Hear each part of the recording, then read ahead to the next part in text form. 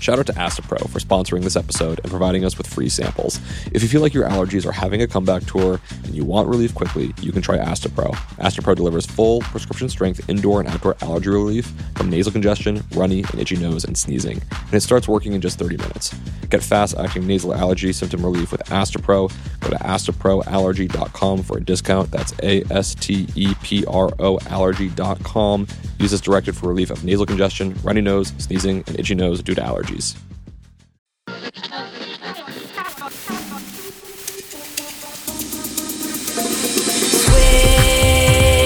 Switched on Pop.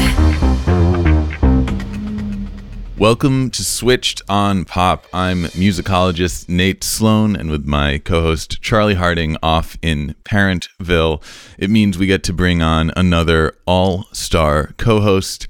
And today I'm very pleased to welcome none other than Megan Lubin, our very own producer. Megan, thank you so much for joining us. Hi, Nate. Megan, you're here because you have a burning musical question, an artist that you cannot get out of your brain. Who is that, and why can't you stop listening to them? I do. It's an artist that a lot of listeners might know about already. She's certainly somebody that we've been talking about on the show behind the scenes a lot. I've been waiting to tackle. Her name is Rosalía.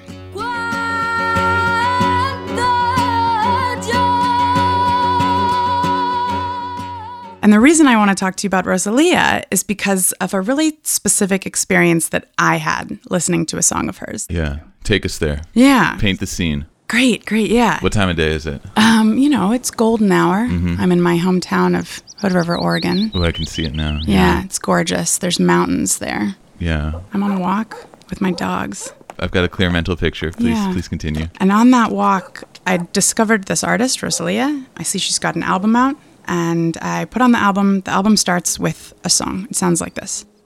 El mundo legua y legua, como aquí me deja el alma, ya que he venido por ella. Wow, I've heard Rosalía, but I've never heard this particular track before, and it's I'm speechless. Right? You hear a young boy reciting something in Spanish, and he's sitting far enough away from the mic that you kind of feel like you're secretly overhearing something. Yeah. It's all very intimate. You don't know who the boy is, but he's sort of teeing up Rosalía. And then you hear Rosalía's voice come in, and it's soft, but it has this power. El mundo legua y legua, aunque mi cuerpo ha corrido. Her voice, it's like slightly whispered, like you can hear the rasp, but it's very pure. And she's got these gorgeous runs, like it's very soft, but so emotive. And I don't know if you noted, there's a point in the song where she's singing very softly and then everything escalates. Porque sales de ofende, si yo supiera, compañero. She starts singing with a force that was not in the first part of the song. Her vocal range shoots up as well. In the first part, she's singing in a lower register, and then as it goes on, she's singing, I won't even try and emulate it, but she's singing in a much higher register. Totally. Kind of like it picks up, and the emotion that she's been keeping in reserve kind of bursts out. And then before you know it, she's back down again.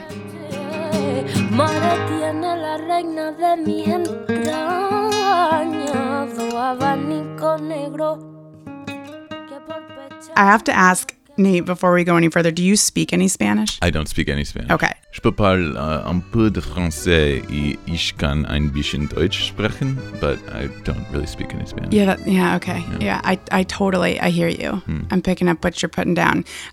So I speak none of those languages, maybe a handful of words of Spanish, which means that while she's singing, I don't really understand what's being said. But in the end, I'm in this profoundly different emotional state. And listening to that song on that walk, like I was left with a question. What is a song like this doing? What does music do to cue emotion in you when you can't understand the words being spoken? And I want to acknowledge that the lyrics really represent this huge arc involving different characters that Rosalía is trying on, and that alone could be the subject of a whole other episode. So that's not what we're going to talk about today. What we are going to talk about is the way that she conveys emotion in her music, and the way that she constantly keeps us guessing by switching up rhythms and incorporating some of the traditional elements of flamenco into her pop. Okay, great. And what's the other part? So there's another thing about this song, which is that it kind of seems to float through like without a grounding in time. Yeah. This isn't a song where you're really clearly like counting out the downbeats. It's floating. Like I tried to count it out and I couldn't. Yeah. So first thing you want to do is kind of establish the underlying beat, which is confusingly not where the hand claps are occurring. So you want to feel the place where you want to tap your foot or nod your head. But then the question is, once you've established the underlying beat, how do you group those beats into repeating sets of the same amount?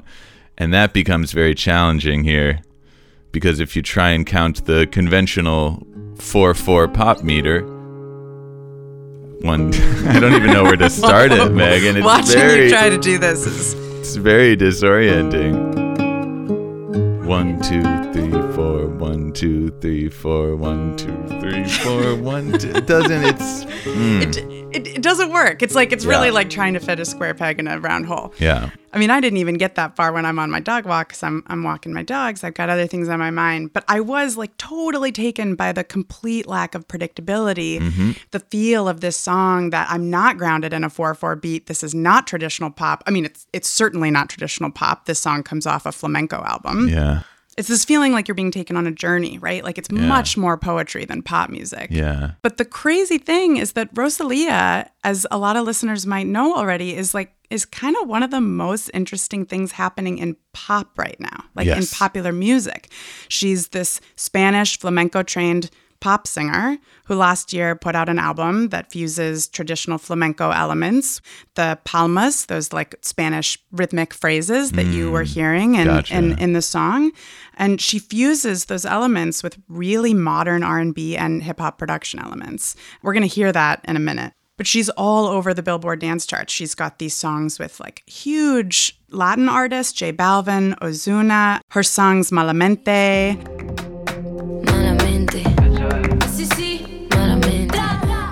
Con altura. Vivo rápido y no tengo cura. Iré joven para sepultura. Y por tú por mí. Por ti, tú por mí, por ti, tú por mí, por ti, tú por mí.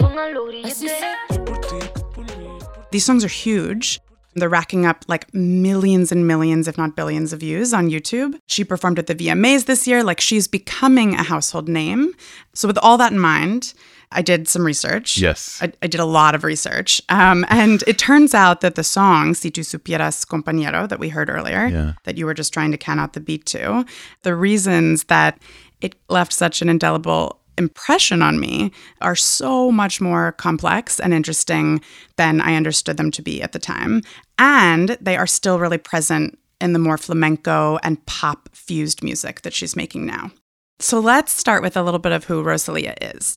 Rosalía grew up in an industrial part of Spain. So it's about 45 minutes outside of Barcelona. And she grew up on a lot of different music, as talented musicians often do. They have a lot of musical influences, everything from Bruce Springsteen to Queen Got mud on your face, you big disgrace, kicking your can all over the place. to Bob Marley. Well, all right, we're jamming. York, who we've talked about on this show. Wow. Kanye. You can't roam without Caesar. I know you love to show off, but I never thought. Destiny's Child. Ladies, leave your man at home. The club is full of ballers and they pockets full grown. And all you fellas, leave your girl with her friends. All of which you can hear in her music now. But early on, it was actually the sound of flamenco that was really, really inescapable where she lived in Spain. In interviews, she talks about the first time that she heard arguably one of the most, if not the most, famous flamenco singer of all time, whose name is Camarón de la Isla. She says when she heard this, I think she was 13, she says her head exploded. Let's hear Camarón de la Isla.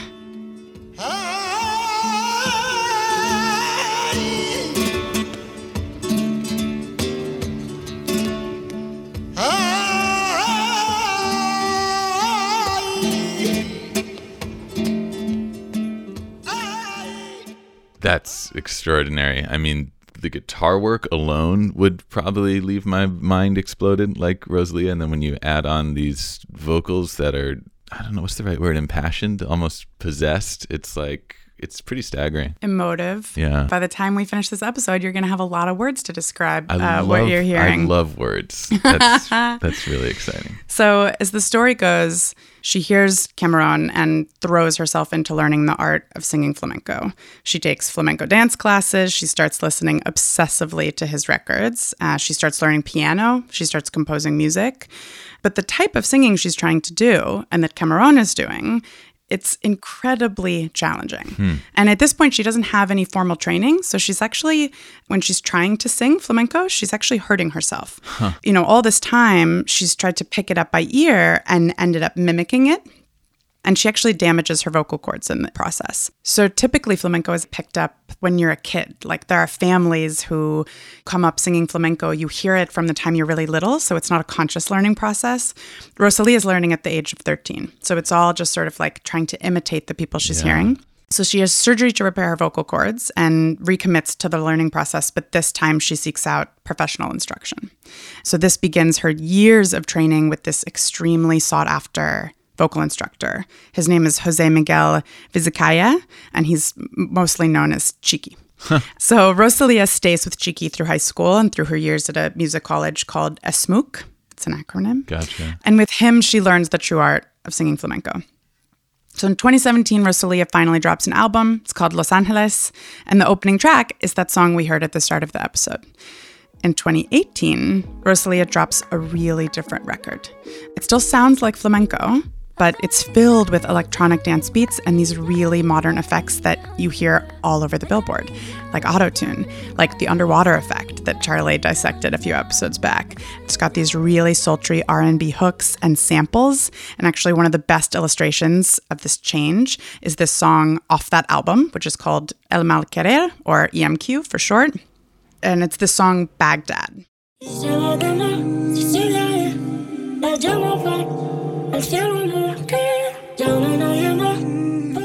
Right, so what is she doing? She's pairing Spanish lyrics with a bit of the melody off of Cry Me a River. Justin Timberlake's Justin Timberlake. Cry Me a River, exactly.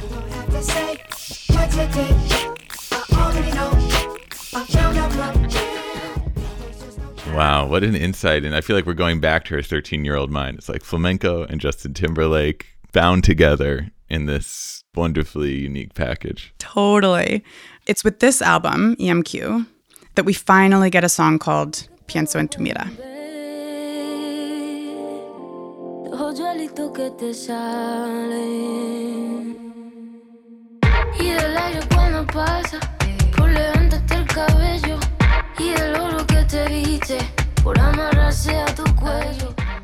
I'm struck listening to this how many of her vocal melodies like don't go in ways that I expect from listening to a lot of top 40 pop.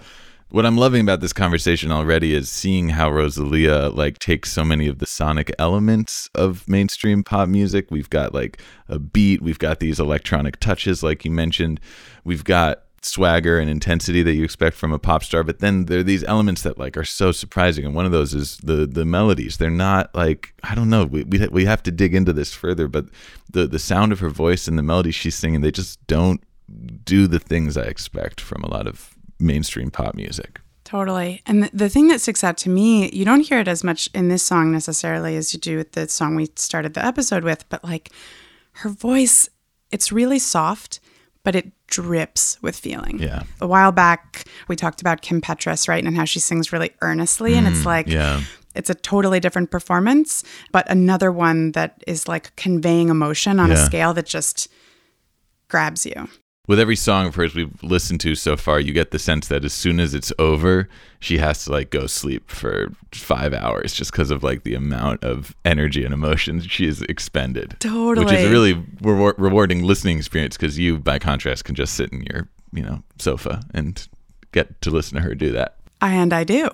Yeah. And that's exactly what you just named is what we're going to get into. So I actually spoke with somebody who knows a bit more about this than we do.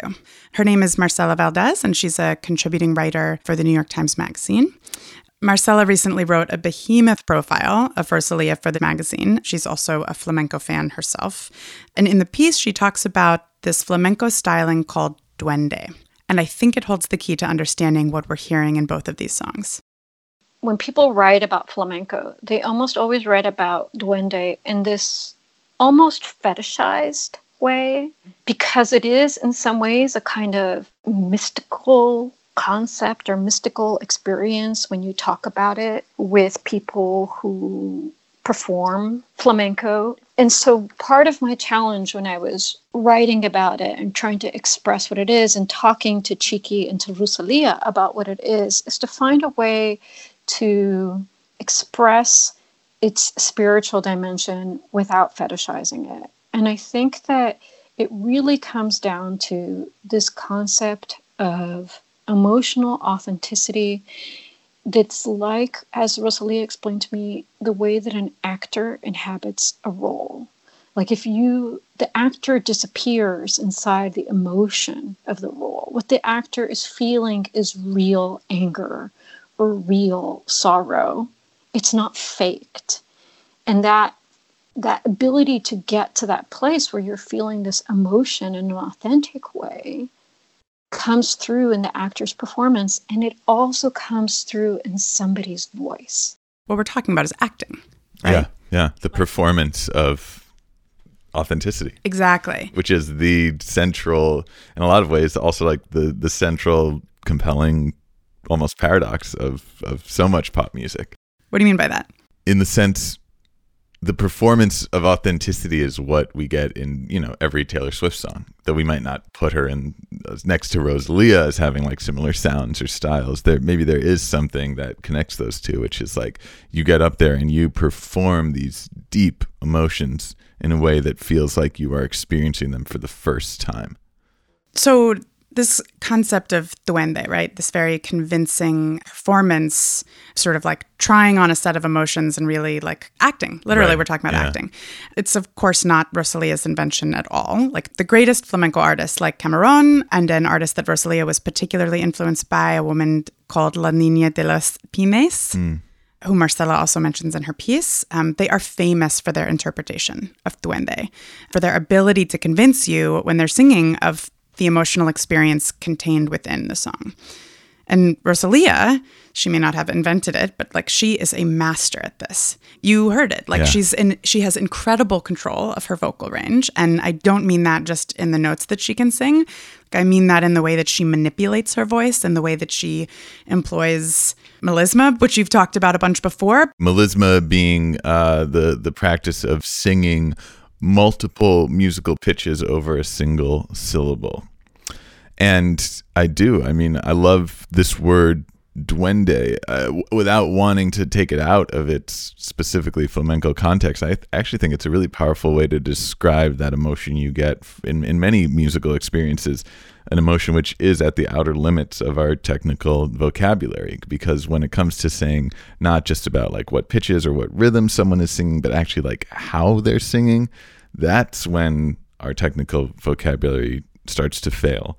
That's where a term like duende can step in to fill the void, which is really awesome. Yes. When I was talking to Marcela, and in reading the piece, I remember having this moment of tripping upon a word that I needed so badly and didn't know I needed. When I'm talking about music, I often find I run into the limits of my vocabulary. We talk a lot about music that sounds warm. Like, what does warm sound like, right? We're sort of subbing in words that don't actually do a sufficient job to describe what we're talking about. And duende is just one of those terms that I'm so grateful I know about now, because it gives a name to exactly what you were just saying. Yeah. And it's wild to me to think about all of this, because you and Charlie talk so much about what pop artists and producers are doing underneath the performance to bring you into the music and to make songs like this feel like a wild joyride that you want to listen to again and again. And here's this flamenco trained pop singer who's doing that with this very sort of classic genre-specific technique that is, it's like happening under our ears, right? Right. Marcela said two things about Rosalia's singing that really stuck with me. She talked about the act of singing so that it sounds like she's pulling her heart out through her mouth. Wow. Right? So good. So good. Snaps to Marcella Snaps for to that. Marcella. Like, I wish. That simile right there. That is. And when I read that, that's exactly where my head was on that dog walk, right? Yeah. Like, I felt like I was witnessing an emotional performance that I hadn't heard before. And the other way she talks about Rosalia's voice is dancing between strength and vulnerability, which I think is spot on and gets at the very heart of what is so convincing about this, that the trajectory of her voice mimics life. Yeah. So many pop songs are just this snapshot in time of the moment you're feeling. Post-breakup, pre-breakup, like moments of empowerment, moments of sadness and tension and drama. And listening to a Rosalia song is like following along, watching someone like rise and fall and rise and fall. And it is a total dance. And the actual quality of her voice is a dance between strength and vulnerability. Like, she's got this really strong core tone that's whispered almost. And both of those lines from Marcela, I think, are such a perfect encapsulation of Duende and give you like even further language to describe this thing you're hearing. There's a really specific moment in that first song, Si Tu Supieras, that I think like is this dance between strength and vulnerability, and I want to zero in on it. Porque sales de ofender, si yo supiera, You can almost hear the recording engineer like grabbing the microphone and being like, whoa, got to pull that back, because otherwise Rosalia is just going to like blow out your speakers. Right. Yeah. I'm curious, Nate, does any of this bring to mind another genre of music? Particularly this concept of duende and the emotional performance. A genre of music that explores the notion of duende and has this dance between strength and vulnerability. Play acting, convincing emotional performances, maybe taking on characters. Like a Broadway musical. Getting there. Getting warmer. Maybe think a little Opera. more. Opera. All Nice roads lead to opera, I should have known. All roads lead to opera. When you're talking about vulnerability and strength, there's like such a clear divide in opera between the recitative section, which is very quiet and kind of spoken,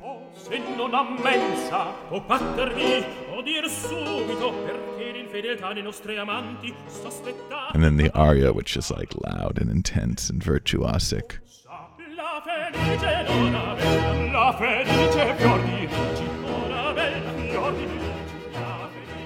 And this came up in my conversation with Marcela. She talks to Rosalia's instructor, Chiqui, and this was her takeaway. Flamenco and opera. In some ways, they are quite similar in the kind of vocal technical training that's required to perform each of them separately, in the way that they value emotion in the voice. But what he said is that in flamenco, we want the earthier sound of the voice, the less processed and prettified version of the voice. Very obvious comparison to be made there.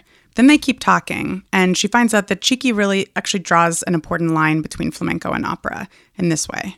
And obviously he's biased, but he said opera is like applesauce, and flamenco is like the apple fresh picked from the tree with all the dust on it and the crisp natural taste. And that in flamenco, you value every human sound in the vocal production. And you can hear that in Rosalia's music. There's sometimes she's just going, or she's going, and you hear that there's no attempt to erase those kind of little human grunts and sighs. In fact, they're considered part of a valuable vocal vocabulary that you can use in your music.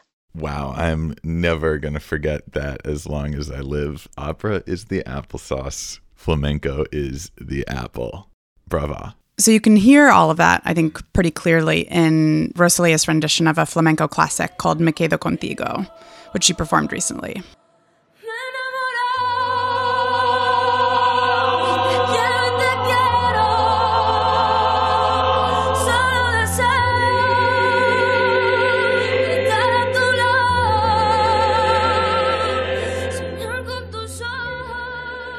I bring all that up to show you it's not just that Rosalía is innovating within flamenco and within pop, but there are connections to be made to other very traditional genres that, Rosalía is really like bringing into the pop charts in a way that we haven't seen before. So Rosalía's performance of Duende and incorporating it into these very modern sounding songs, that's just one piece of how she's bringing flamenco to pop. When we get back from the break, we're going to take a slightly more rhythmic approach to all of this.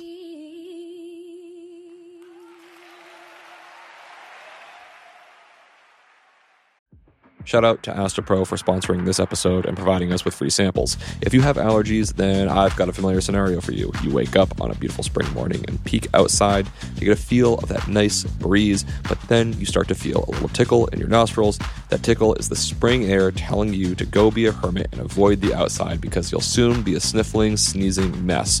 But don't listen to it. Allergies suck, but a good nasal spray makes all the difference. I personally learned that I suffer from adult onset allergies, and it's a real bummer, but a good allergy med makes all the difference for my ability to go out in the springtime to smell magnolias, my favorite flower. If you also want relief quickly to get back to breathing in the spring air, you can try Astapro. Astapro delivers full prescription strength indoor and outdoor allergy relief from nasal congestion, runny and itchy nose, and sneezing, and it starts working in just 30 minutes. Get fast-acting nasal allergy symptom relief with Astapro. Go to astaproallergy.com for a discount. That's ASTEPRO allergy.com. Use as directed for relief of nasal congestion, runny nose, sneezing, and itchy nose due to allergies. Okay, Megan. So far we've really been focused on the vocal qualities of Rosalía's voice, and especially how it expresses this flamenco concept of duende. But you made me a promise earlier in the episode that we were also going to talk about rhythm and like try and break down why we get this rhythmically disorienting effect when we listen to Rosalía. So maybe you can help ground me here. Like, is this also something that comes from the flamenco tradition? Well, short answer. Yes. Okay. Longer answer. Yes, and. Good. I like longer answers. So at the top of the episode, we talked about the lack of predictability in her music, that feeling that something's shifting from under us. Yeah, totally. And a lot of that has to do with how Rosalía is manipulating the pace and the rhythms in her songs. And actually, I'm going to pull somebody else into this conversation. We recently had a listener write in about this. His name is Steve, and Steve wrote us about the downbeat in Pienso en tu mira. He says, the downbeat in Pienso en tu mira feels like it shifts from under me. Could you please explain this phenomenon? I'd love to hear from you guys about it. Well, Steve, we're going to try. No promises. No promises. First off, let's set some base definitions here so we know what we're working with. And I want to start with time signature. Nate, can you give me like a music theory for dummies version of what time signature is? Happily. Time signature is a term we use interchangeably with meter. And I think actually meter is maybe the term I want to use because I like it because it has part of its meaning in its very name, meter, like measuring. Like meter is how you measure pulse. So in order to talk about meter, we first need to talk about beat or pulse, which is the idea that 99.999999999% of music that you'd hear like on the Billboard charts will have some kind of underlying pulse or beat, some repeated ratio of rhythm that is usually kind of unchanging and in certain tracks is really made totally audible. Like for instance, a lot of 4 on the floor house tracks. Ounce, ounce, ounce, ounce. That ounce is literally the beat, the underlying pulse. It makes sense that for like dance music especially, that this pulse would be really important because that kind of tells you how to move your body. Right. Not all music has pulse, especially a lot of religious music doesn't necessarily have pulse. And that makes sense too. It's more about... less for dancing. Yeah, more about focusing on the meaning of the words. And in fact, maybe dancing would not be always. But though there are exceptions to that, gospel being a big one. Sure. So pulse, beat, like that's the underlying thing. That's like the kind of the rhythmic grid of any song. Now, if we go one level up, there emerges a question, which is like, how do you organize that underlying pulse into like some kind of repeated set of beats? Phrase, maybe. Exactly. That's meter. That's time signature. It tells you how are you going to group these underlying beats into repeating sets. And the way that we tend to do this in modern popular music is in sets of 4, which is where we get 4/4 or common time signature, called because it's just so popular. So is it all on feel then? When you count out a time signature, like how much of this are you listening to like literally the way it feels when you count it out versus some sort of mathematical equation, or is it somewhere in between? That's such a good question. I think different meters like shape our perception of musical time in different ways. And I think 4/4 meter has become so prevalent because it's like in the sweet spot. It gives you 4 beats with which you can like introduce a lot of rhythmic nuance and complexity, but it's not any longer than that. If you went up to 5, 6 or more, it would start to like lose its coherence because your mind wouldn't be able to wrap around like hearing that many beats in a row before you get a repetition. Right. So like you can, think about meter as like shaping how you experience musical temporality. And 2 beats is like, that goes by really fast. That's what you use in like a march, like of John Philip Sousa's Stars and Stripes Forever My boy, type march. Philip Sousa. 3/4, that's what you use in a lot of like waltz time signatures. It's a little longer than 2 beats at a time and has this sort of like circular whirling motion. 4/4, that's a nice, evenly divisible measure. It's got that length we were talking about that allows you to play around, but it also has that 4 beat, like evenly divisible regularity that makes it like really ideal for a lot of different kind of dance styles. Yeah, 4/4 is the Goldilocks porridge that is just right. Yeah, I like that analogy. And you mentioned this, basically all of pop that we're hearing, maybe say in the last like 70 years of popular music, or perhaps even since the inception of popular music, recorded popular music, is in 4/4, is in common time. There are definitely some notable exceptions to that rule. If you'll recall Kelly Clarkson's Breakaway, that's in 3/4. 1, 2, 3, 1, 2, 3, 1, 2, 3, 1, 2, 3, 1, 2, 3. Okay, I don't need to. That's triple time. That's waltz meter for sure. You'll give it to me? Okay, Yeah, I'll great, give it to right? you. Breakaway's not the only one. Marvin Gaye's Here, My Dear, Alicia Keys' Fallen.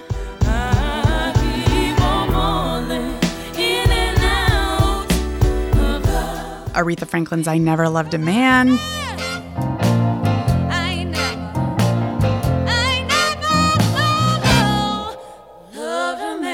Just a handful of the songs written in 3/4.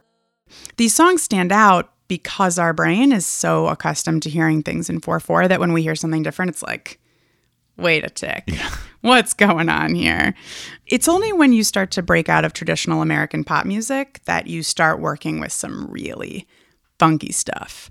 Did you by chance catch the time signature of Pienso en tu Mira? To be totally transparent, I think that I do recognize it, but it's only because that listener, Steve, that you mentioned earlier, wrote us an email about this. And so then I was like looking into it and it was kind of blowing my mind. I think without his help, thank you, Steve, Thanks, Steve. wouldn't have been able to identify the meter of this because, like you said, it's very disorienting and kind of leaves you unmoored rhythmically. Right. So what Steve points out from Marcela's article is that Pienso en tu Mira starts in 12/8 time. Yeah. And you were just saying it's tough to track, in part because the phrase of 12 beats in a phrase is a really long time to count and still be in the same phrase relative to what we're used to hearing.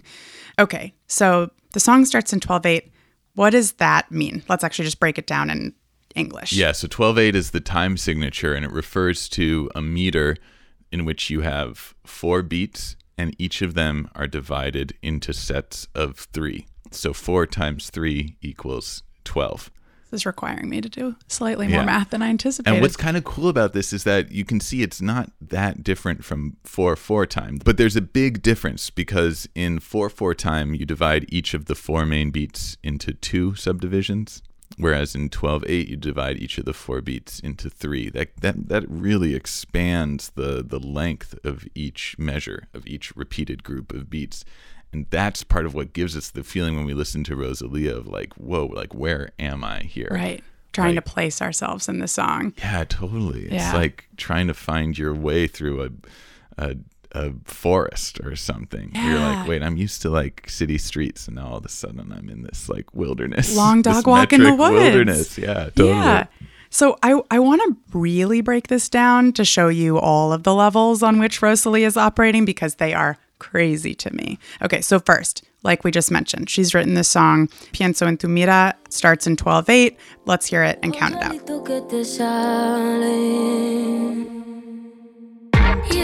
4, 5, 6, 7, 8, 9, 10, 11, 12. 1, 2, 3, 4, 5, 6, 7, 8, 9, 10, 11, 12. 1, 2, 3, 4, 5. Right? Right? Yeah, Megan. Yes! Way to break it down.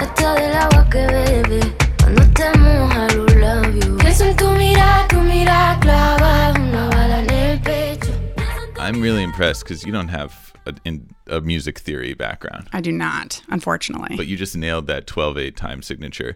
And for those listening at home, I think the key here is to focus in on that moment where you have this electronic kind of like, how do we describe the sound? Bow. Bow. Wow. It's like, yeah, it's a little electronic hit.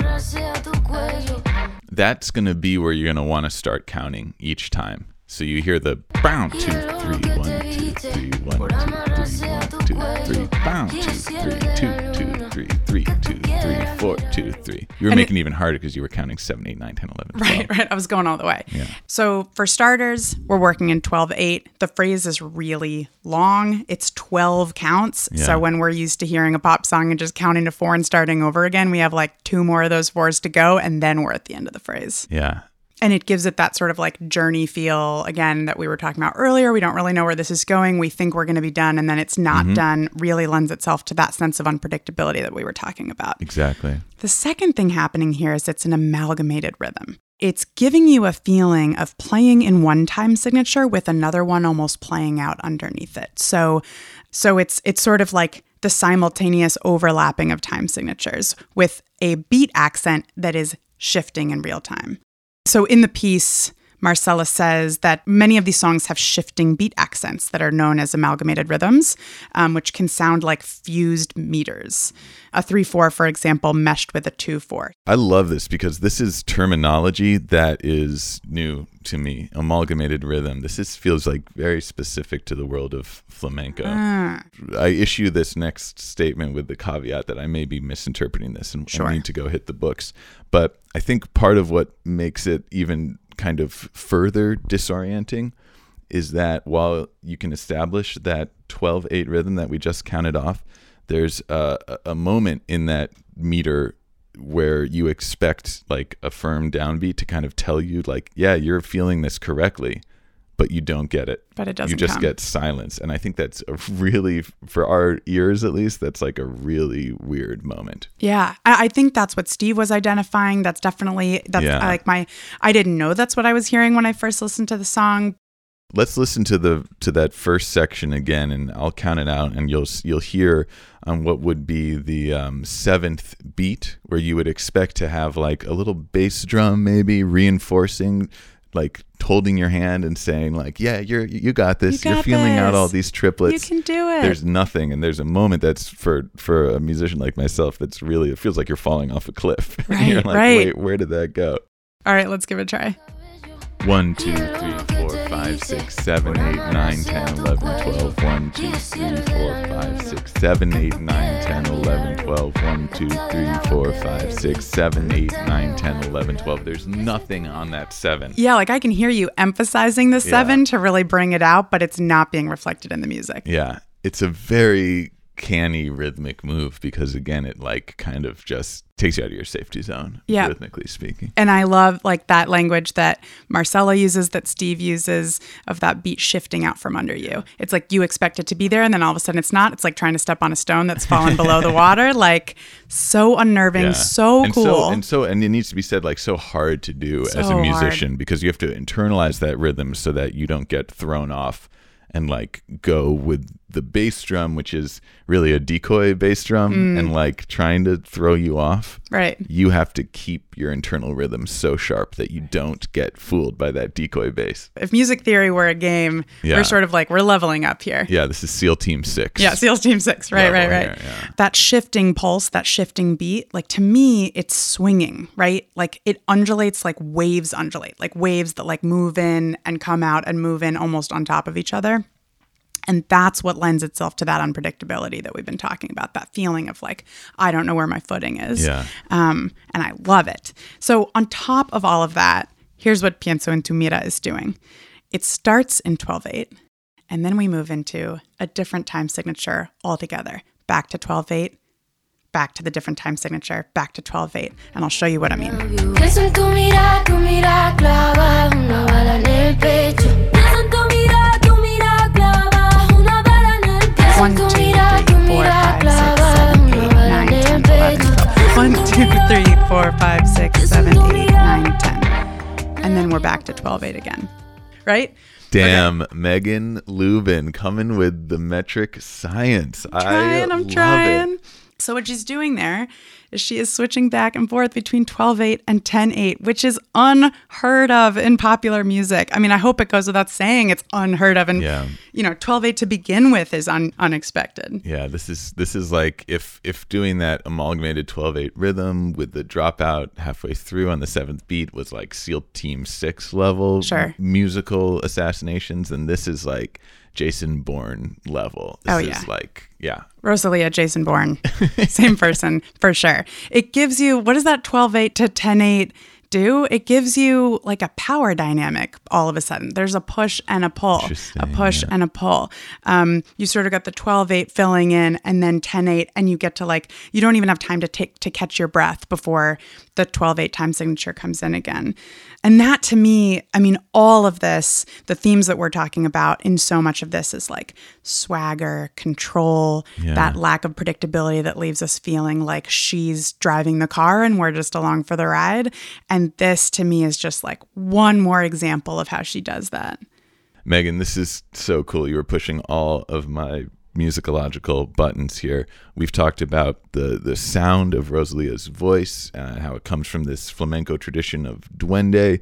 We've dug deep into the weeds of her metric manipulations and how those like pleasantly disorient us as consumers of Western pop music.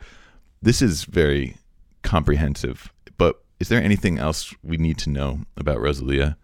Yeah. So Rosalia's surge in popularity has not been without backlash.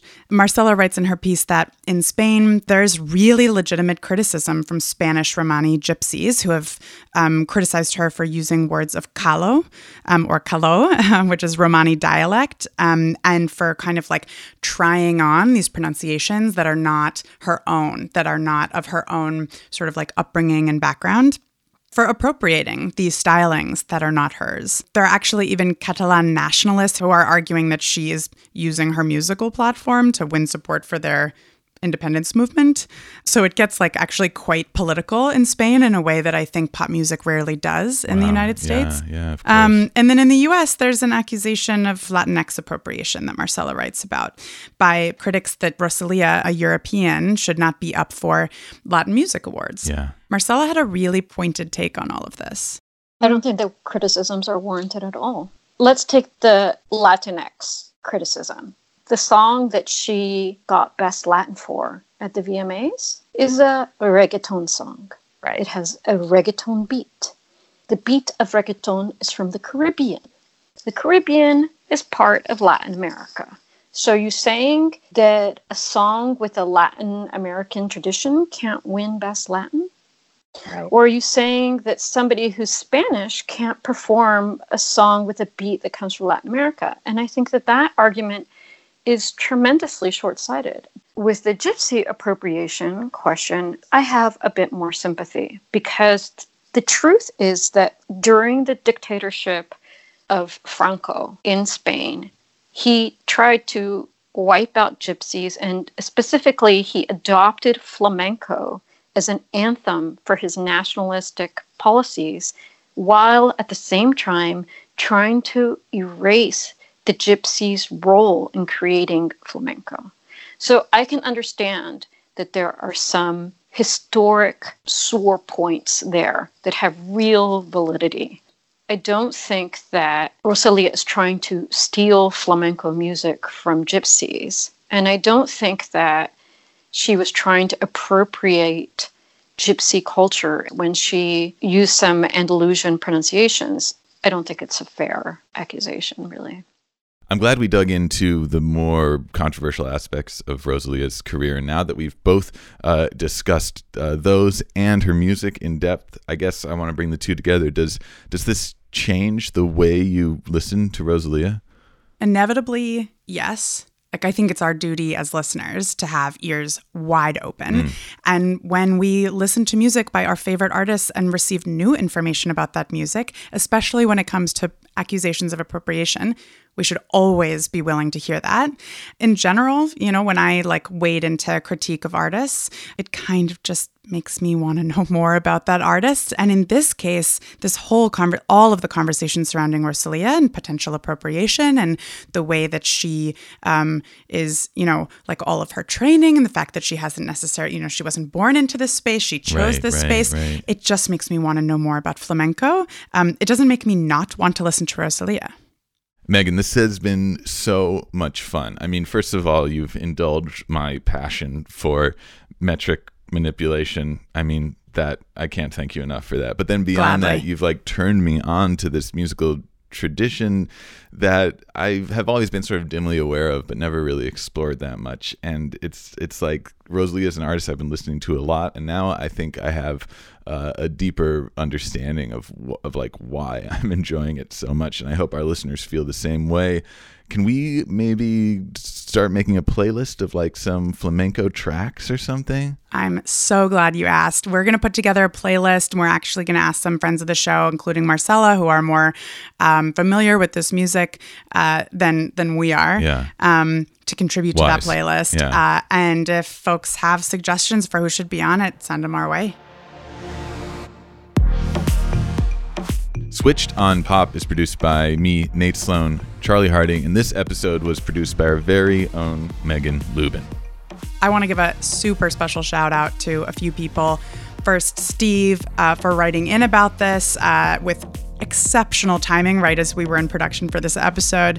I want to give huge thanks to Marcela Valdez of the New York Times Magazine for her time and for her incredible wealth of knowledge about Rosalía, flamenco, opera. I so enjoyed our conversation. And I want to give a little special shout out to the Fader music magazine, who's been on the Rosalía beat since she first started bubbling up in 2017 and gave us a really incredible bank of information to work from for this. Right on. We'll put a link to Marcella's article in the show notes.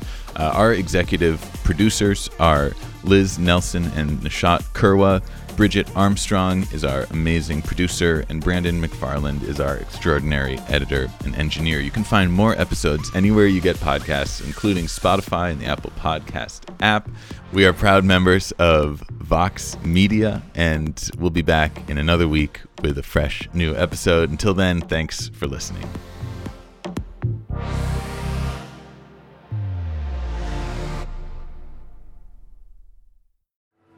One final shout out to Astapro for sponsoring this episode and providing us with free samples. You know what's a terrible question?